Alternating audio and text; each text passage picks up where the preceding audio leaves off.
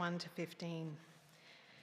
There is a time for everything, and a season for every activity under the heavens, a time to be born and a time to die, a time to plant and a time to uproot, a time to kill and a time to heal, a time to tear down and a time to build, a time to weep and a time to laugh, a time to mourn and a time to dance, a time to scatter stones and a time to gather them, a time to embrace and a time to refrain from embracing, a time to search and a time to give up, a time to keep and a time to give away, a time to tear and a time to mend, a time to be silent and a time to speak, a time to love and a time to hate, a time for war and a time for peace.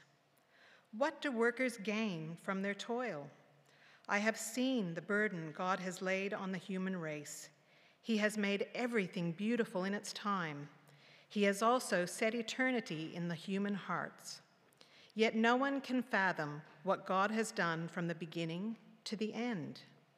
I know that there is nothing better for people than to be happy and to do good while they live, that each of them may eat and drink and find satisfaction in all of their toil. This is the gift of God.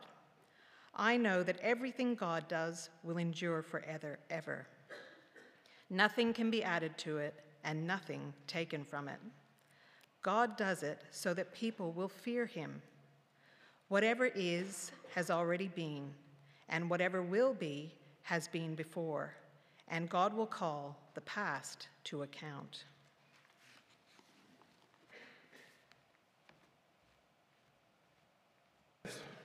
Nothing like keeping it in the family, is there? It's good. And good morning to each one of you. It is good to be here this morning. Imagine, if you will, that your bank calls you on a Friday afternoon, and just for a change, they actually have some good news. The manager tells you that someone is going to give you a deposit each day of 86,400 cents every day starting on Monday morning. That adds up to $864 a day, 7 days a week, 52 weeks a year. Wouldn't that be nice if your bank just suddenly got generous and did that for you? But like every bank, there's always a condition. There's a stipulation. You have to spend all the money that same day. No balance will be carried over to the next day. You start to think about that. $864 times 7 days is over $6,000 a week, almost $315,000 a year you could spend if you were diligent. But you need to remember that what you don't spend is lost forever. Well, do you realise that every morning someone who loves you very much deposits into your account of time 86,400 seconds, which is 1,440 minutes, which of course is 24 hours each day. Now you've got to remember that that same stipulation applies because God gives you this amount of time for you to use each day. Nothing is carried over on credit till the next day. There's no such thing as a 26-hour day, though some bosses might like to think there is. From today's dawn until tomorrow's dawn, you have precisely a determined amount of time. Someone has put it like this: life is a coin. You can spend it any way you want to, but you get to spend it only once. One of the most fascinating, and I might add frustrating, of all subjects is this four-letter word called time. It's amazing. We all have the same amount of time, whether we're broke or whether we're the richest person on earth, whether we're old or young, married or single, adult or child. And think of how much the word time is woven into the fabric of our conversation every day. What time is it? It's about time. Where did the time go? I need a time out. You need a time out. What time does the meeting start? What time will the meeting end? I don't have time for that. How much time will that take? Don't waste your time on that. Don't waste my time. It's time to go. If I could have my time over again. Time flies when you're having fun. Is that the time? I have to be somewhere. What time is this guy going to stop preaching? And so on and so on. And you can think of all the many more times that we think about this word time. Time has been defined as a stretch of duration in which things happen. This reminds me of the fact that we all have eternity to enjoy our victories, but we only have one life in which to win them. In the passage that was read to us by Beth, Solomon, or the writer, informs us of 3 facts of life. And the first fact is found in the very first verse. It says, there is time for everything and a season for every activity under heaven. The first fact is we don't live this life in isolation. Even though life throws all kinds of things at us, we don't have to experience those things alone. There is a time and a season for every activity under heaven. We all have one who is over us. We have a heavenly Father who loves us, who enjoys us, who desires the best for us. Sometimes he teaches us. Sometimes we are very aware of his blessings. Sometimes he rebukes us. At other times we feel and know his comfort, his tenderness, and his peace. But from before our birth to the moment of our death, God is accomplishing his divine purposes, even though we may not always understand what he is doing. And this defies the theories of fatalism and deism. What are those? Well, fatalism says that all events are determined by fate, and therefore everything is inevitable. For example, when your number's up, there's nothing you can do about it. So, you might be sitting on a plane, there's engine trouble, and you go, oh, well, number's up, we're in trouble. What happens if the pilot's number's up? Well, then we're all in trouble, aren't we? Deism, on the other side, is the belief that God exists and created the world, but he does not control it. So a deist would say, liken God to a giant watchmaker who wound up the world, created the world, and just said, all right, I'll take my hands off, let it run down of its own accord. I've got no interest in it. But what does the Bible say?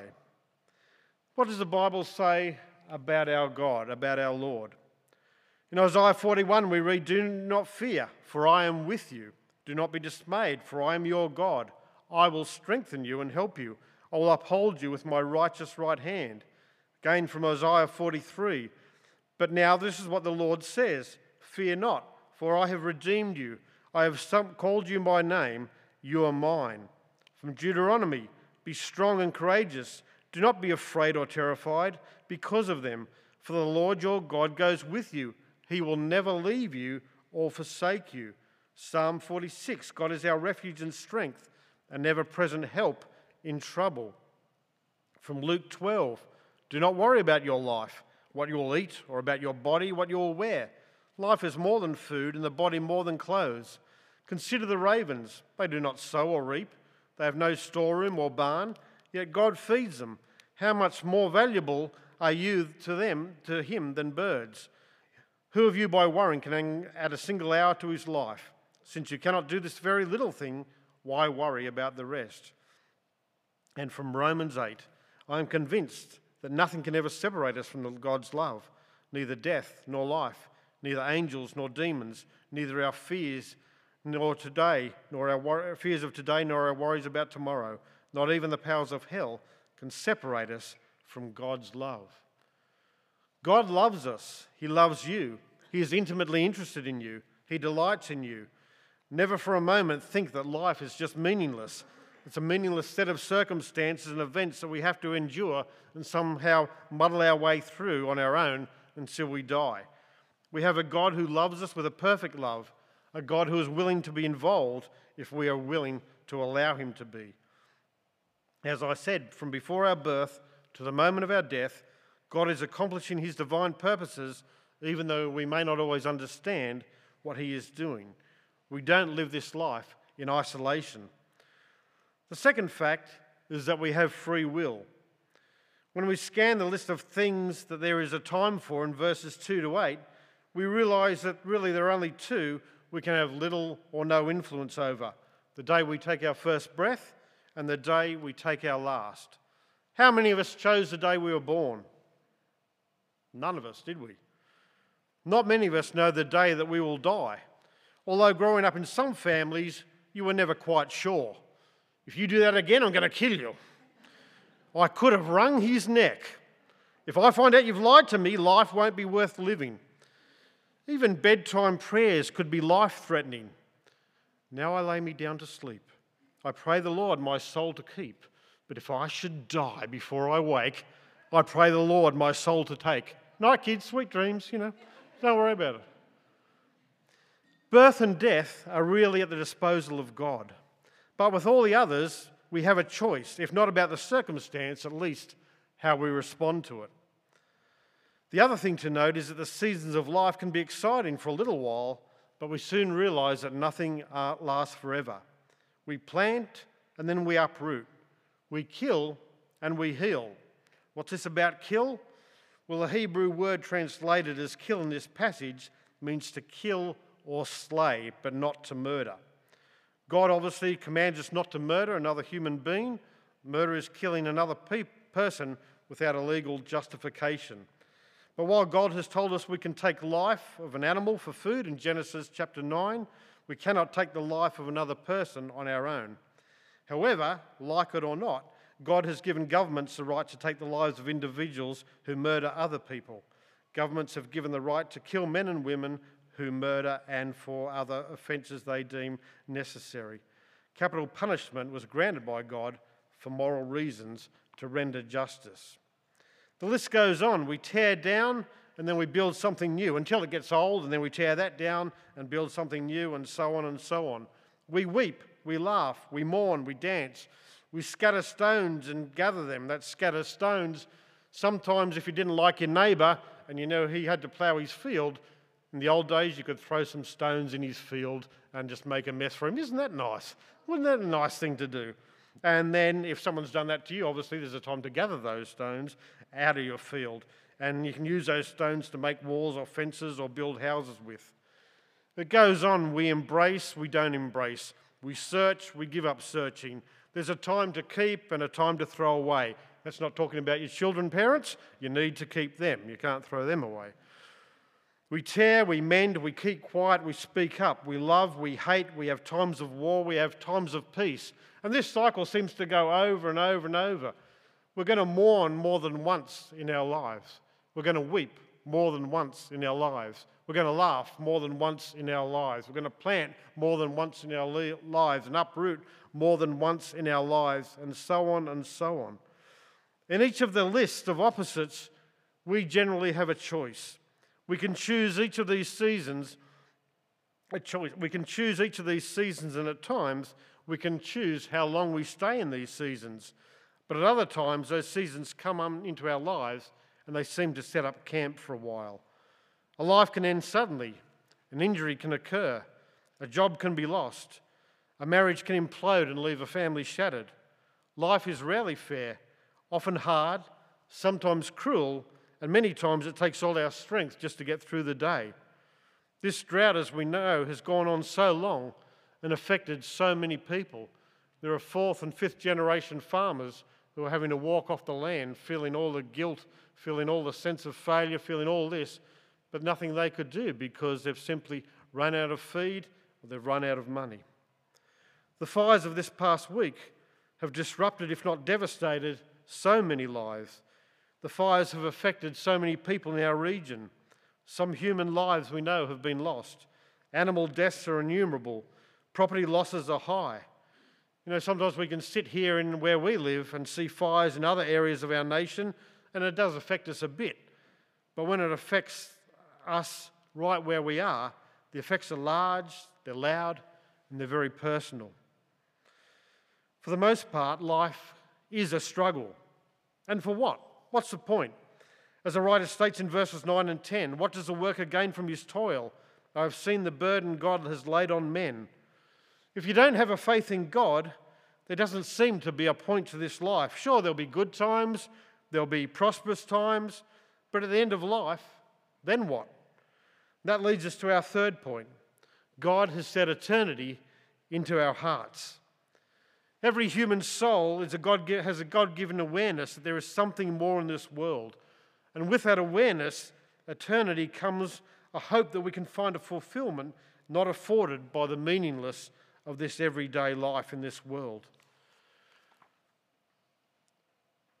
God has placed an eternal longing and a sense of eternity in every human heart, in your heart and my heart, whether people will acknowledge it or not. Ecclesiastes 3:11 affirms the idea that humans can operate in a different way than other forms of life. We have a sense of eternity in our lives.